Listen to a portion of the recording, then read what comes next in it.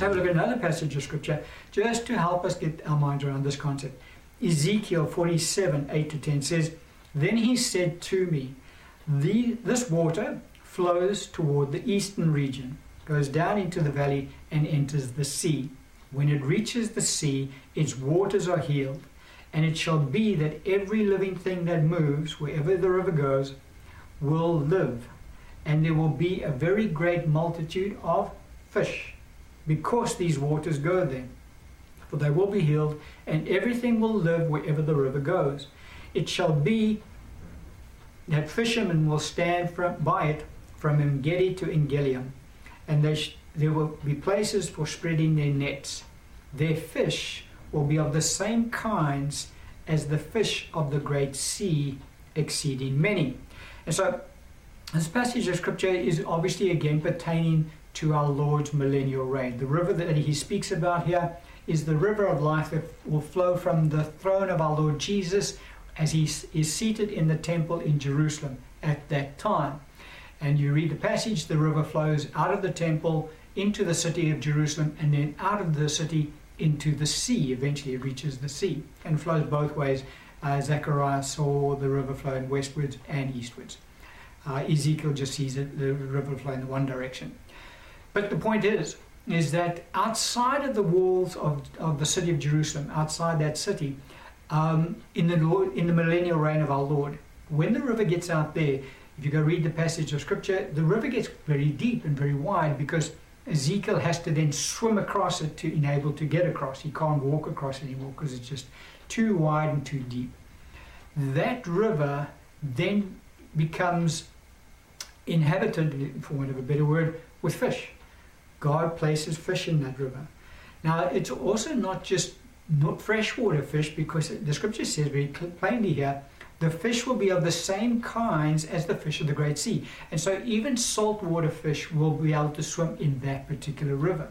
Now that pertains to our Lord's millennial reign and he talks very clearly about the fact that men will fish during that time.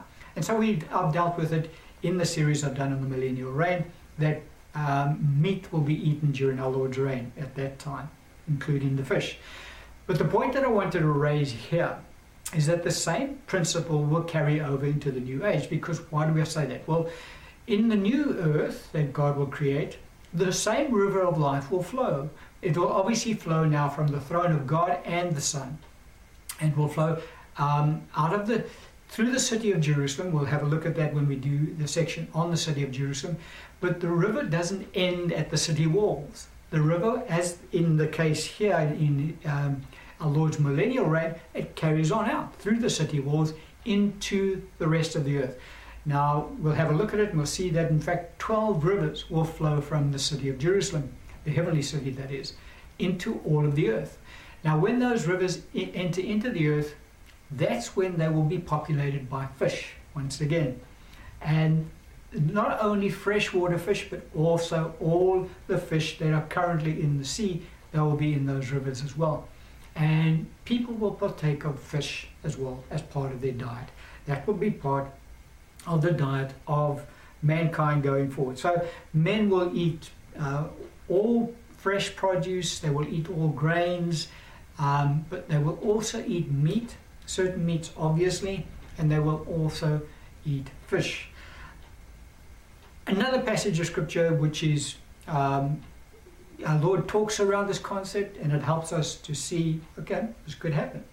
In Luke's Gospel, Luke 22, 15 and 16, this is our Lord speaking. Scripture says, "Then he said to them, with fervent desire, I have desired to eat this Passover with you before I suffer." Verse 16, "For I say to you, I will no longer eat of it until it is fulfilled in the kingdom of God." So when will the Passover be fulfilled? Our Lord is not partaking of the Passover meal at this present point in time. He partook of it the last time before he went to the cross. But he says he'll do it again. He says, "I say to you, I will no longer eat of it until it is fulfilled in the kingdom of God." Indicating to us very clearly that when it's fulfilled in the kingdom of God, Jesus will once again partake of the Passover meal. And that will happen every year throughout all eternity. We're not getting into that in kind of depth, but we'll see it as we go through the series. And so, what are the ingredients of the Passover meal? Well, it's unleavened bread, bitter herbs, and a lamb. The lamb is the main ingredient of that meal. And Jesus said that he will continue to partake of that meal when it is fulfilled in the kingdom of God. So when will it be fulfilled? When God our Father creates the new heavens and the new earth, and the new Jerusalem comes down, and God the Son and God the Father are dwelling with mankind for all eternity. That's when it's fulfilled. And from that point onwards, Jesus will partake of that meal. And so will his saints, and so will all the children of God as well. And so very clearly, lamb will be eaten at the Passover meal. So, just kind of putting it out there that in the age to come, the children of God on their farms are going to have thousands and thousands of sheep and cattle. There's one reason that sheep and cattle are bred, and that is to be consumed. And we've already seen our Lord will be eating, and he won't eat alone. He won't, if all everybody standing around, Lord, are you actually eating a lamb? He'll say, yes, come and sit down, let's enjoy the meal together, and we will. Moving on. Now, again, because we're sticking around this concept of what the lifestyle will be like with regards to the children of God, their farming activities that they will do in the earth. That's going to be their allotment given to them. That's going to be the life decreed for them. And believe you me, again, it is a life that they will enjoy. God said it. He said they will long enjoy the labor of their hands. This is something that they will be completely content with. So, as I said, there's nothing about the kingdom of God that the flesh likes at all. The flesh does not like this. The flesh wants to hear, tell me that there's going to be all the stuff that I have in this life now that I've got, all the stuff around me, all of the toys and the distractions, the fleshly, having my fleshly desires and my cravings met. Tell me that's what it's going to be like, and then I want to go there. But you tell me this is what it's going to be like, the flesh is, I don't want that. And that's why no flesh obviously will be there. But let's move on. Revelation 21, verse 23 to 26 says, the city had no need of the sun or the moon to shine in it, for the glory of God illuminated it, the Lamb is its light. And the nations of those who are saved shall walk in its light. And the kings of the earth bring their glory and honor into it. Its gates shall not be shut at all by day, there shall be no night there. And they shall bring the glory and the honor of the nations into it. So, what is the Lord speaking about here? When he says that the glory and honor of the nations will be brought into the heavenly city of Jerusalem. And it's the kings of the earth that will bring the glory and the honor of the nations into the city. So who are the kings of the earth? Well, going forward, we know it is the saints that will be the kings of the earth, for he has made us to be both kings and priests unto our God. And so we will reign with him over the earth for all eternity. I've already mentioned we will be reigning over the children of God. And so the saints are the kings of the earth. And so the saints will be bringing into the city of Jerusalem the glory and honor of the nations living outside of the city, because we'll be reigning over them. So what is the glory and honor that the saints will be bringing into the city? Well, it will be the first fruits from the farms of the nations out there outside the city walls. That is the glory and honor that will be presented as offering before God. That is how they will honor God, because God will bless them, and they in turn will bless the Lord. Now, God the Father doesn't partake of that type of thing, and Jesus and his saints do not need to partake of that type of thing, those type of foods, because the saints will have bodies that will be nourished by one food alone, really. Well, yes, the body will be nourished by one food alone, which is the fruit of the tree of life. We'll get into that now. But nevertheless, the saints will still partake of that which God has created, because it's good. And God wants us to enjoy that which he has created. And so, although the bodies of the saints will not need physical foods for sustenance, nevertheless, the saints will still partake of it, because it's good, and it's there given by God to his creation to enjoy. And so that's what we will do. Whereas regards to the saints of the bodies of the children of God, their bodies will need physical sustenance to be able to be sustained, because their bodies will be similar to Adam and Eve's body were like before the fall, before they sinned. And so it's actually physical foods that will be brought into the city of Jerusalem. That is what the glory and honor of the nations is, that the scripture talks about. But we do need to understand that it's not a case of, well, the saints will go hungry if nothing gets brought in. Not at all. It gets brought in for our enjoyment and for the pleasure that the saints will have from sharing meals together. And our Lord spoke about it. He said, you guys are going to come sit and eat and drink at my table. Well, the eating and the drinking will be whatever meal is prepared at that particular time, coming through from what is brought in by the children of God into the heavenly city. Because 1 Corinthians 6:13, Paul says, food is for the stomach and the stomach for food, but God will destroy both it and them. And so the resurrected body of the saint doesn't have a stomach. And so when they partake of natural foods, it just simply dematerializes within their bodies. You recall when our Lord was on the earth, during that 40-day period when he had been raised from the dead, on numerous occasions he appeared to the disciples, and he would eat and drink with them and then go back up into heaven. And so the food and drink that our Lord partook of with the disciples at that time simply dematerialized within his body. But nevertheless, he could still enjoy the creation of God from that point of view. And so we too will also do that. And so we need to understand the concept that is what will be brought into the heavenly city. It is the first fruits of the produce of the nations of the earth. That is how they will honor God. One of the ways they will honor God. Look at an Old Testament pattern and type and shadow as an example of the real thing that will happen in the age to come. 1 Kings chapter 4 verse 7 to 27. Scripture says, and Solomon had 12 governors over all Israel, who provided food for the king and his household. Each one made provision for 1 month of the year. Verse 22.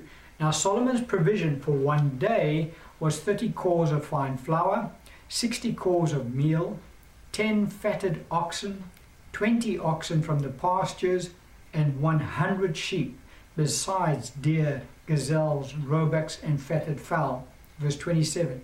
And these governors, each man in his month, provided food for King Solomon and for all who came to King Solomon's table. There was no lack in their supply. And so, under the Old Covenant, what actually happened in Solomon's reign. Now, Solomon's reign is a type and shadow of our Lord's reign in the age to come.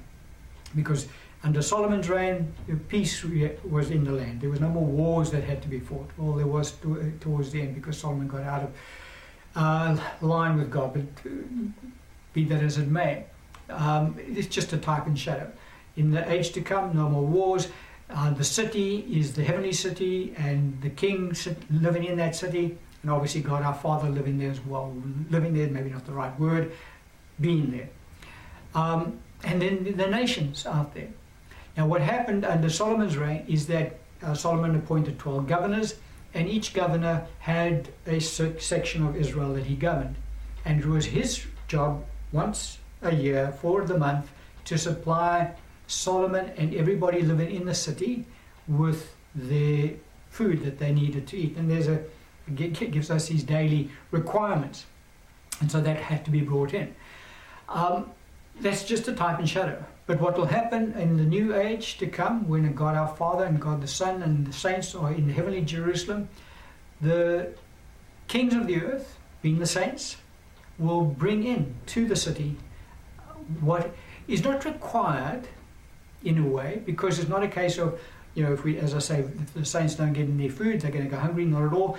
It's purely a case of, this is the offering brought to the Lord, and God will then bless the saints with that offering. And so the principle is pretty much the same as what I'm wanting to get across here. And so that is the glory and the honor of the nations that will be brought into the city as part of our lives going forward. But as I say, really it's the nations, that the children of God out there who will be producing all of that produce, and that will be, the first fruits will be brought across into the city. And then I want to close off with this point, because I have mentioned it briefly about the tree of life, because there are some misconceptions around this. We just want to get that tied up quickly. 2 passages of scripture. Revelation 2 verse 7 says, "He who has an ear, let him hear what the Spirit says to the churches. To him who overcomes, I will give to eat from the tree of life, which is in the midst of the paradise of God." And then Revelation 22 1 and 2 says, "And he showed me a pure river of water of life, clear as crystal, proceeding from the throne of God and of the Lamb." Remember, we said that river flows from both thrones in the age to come. "In the middle of its street and on either side of the river was the tree of life, which bore 12 fruits, each tree yielding its fruit every month. The leaves of the tree were for the healing of the nations." So we're not going to get into this in any kind of depth, because we'll look at the tree of life in more detail when we look at the city of Jerusalem. But the point that I want to raise here is that it is only the saints that will have access to the fruit of the tree of life, because our Lord says, those who overcome, he will give access to eat of the fruit of the tree of life. And it's only the saints who overcome. The children of God don't do that. And so we have access to the fruit of the tree of life. In Revelation 22, he talks about the fruit of the tree being in the city, and he describes that, and then he goes on to say the leaves of the tree were for the healing of the nations. Now in Ezekiel's end time revelation as well, with regards to the millennial reign of our Lord, same terminology is used. The leaves are given to the nations for their healing. And so it is here, that the leaves of the tree of life will be given over to the nations living outside the city walls, the children of God, for their healing. Now, it's not because they will get sick, because there will be no sickness in God's new earth. There's no curse there. But it will, they'll add it to their salad, really, because it will just add vitality to their lives. Their bodies will remain healthy through partaking of the leaves of the fruit of the tree of life. But the saints themselves will not need the leaves. We will partake of the fruit. And we'll have a look at that in a bit more detail, because the fruit of the tree of life is designed for a resurrected body, an immortal body, not for a mortal body. You say, well, does that mean that the children of God have mortal bodies? Yes, they actually do. Because don't forget, their bodies will be the same as Adam's and Eve's. Now, before they fell, Adam and Eve's bodies could have existed for all eternity in that form. Why do I say that? Because there was no death there, no sickness there. And their bodies were continually, even in the bodies that we live in today, the cells are being replaced all the time. I think our skin, we get a new skin every 4 days or something like that. Every part of our bodies, depending on the usage, God has designed them that the cells just keep reproducing. And so we get new body parts all over. But some cells reproduce a lot slower, like I think the bones reproduce the slowest of the lot. And so that's why people, as the age go on, as we get older, our bones become more brittle, because the replacement is not keeping up with the usage. But that's just a bit of an aside. But that's how God designed these bodies to live for all eternity. They're mortal, they're not immortal bodies, but they can live for all eternity. And so, because there will be no death in the new earth, even though the bodies of the children of God will be mortal, what mortal means is that they can be subject to death. Death can impact on their bodies. But because no death will be present, there will be nothing to make their bodies decay. And so their bodies will just keep reproducing, just like God designed these bodies to do, to keep going. That's why God, in the millennial reign, go back to Adam through to Noah. Guys were living for 1,000 years. Same kind of bodies that we live in now. They didn't have a different body. All that happened was that God then allowed their bodies to reproduce, the cells, to keep reproducing in pace with their lifestyle. So they aged a lot slower. You know, Methuselah went to nearly 1,000 years before he died. But our bodies, you know, the lifestyle, the pace is a lot faster than what our cells can regenerate in certain organs, and so we do. These bodies perish. Kind of got sidetracked there. But the point is that the leaves will be for the children of God, and the fruit will be for the saints of God, because two different bodies require two different inputs, so to speak. And we're going to end the teaching on that point today. We will continue in the next series. We should finish in the next teaching what life will be like on God's new earth. We're going to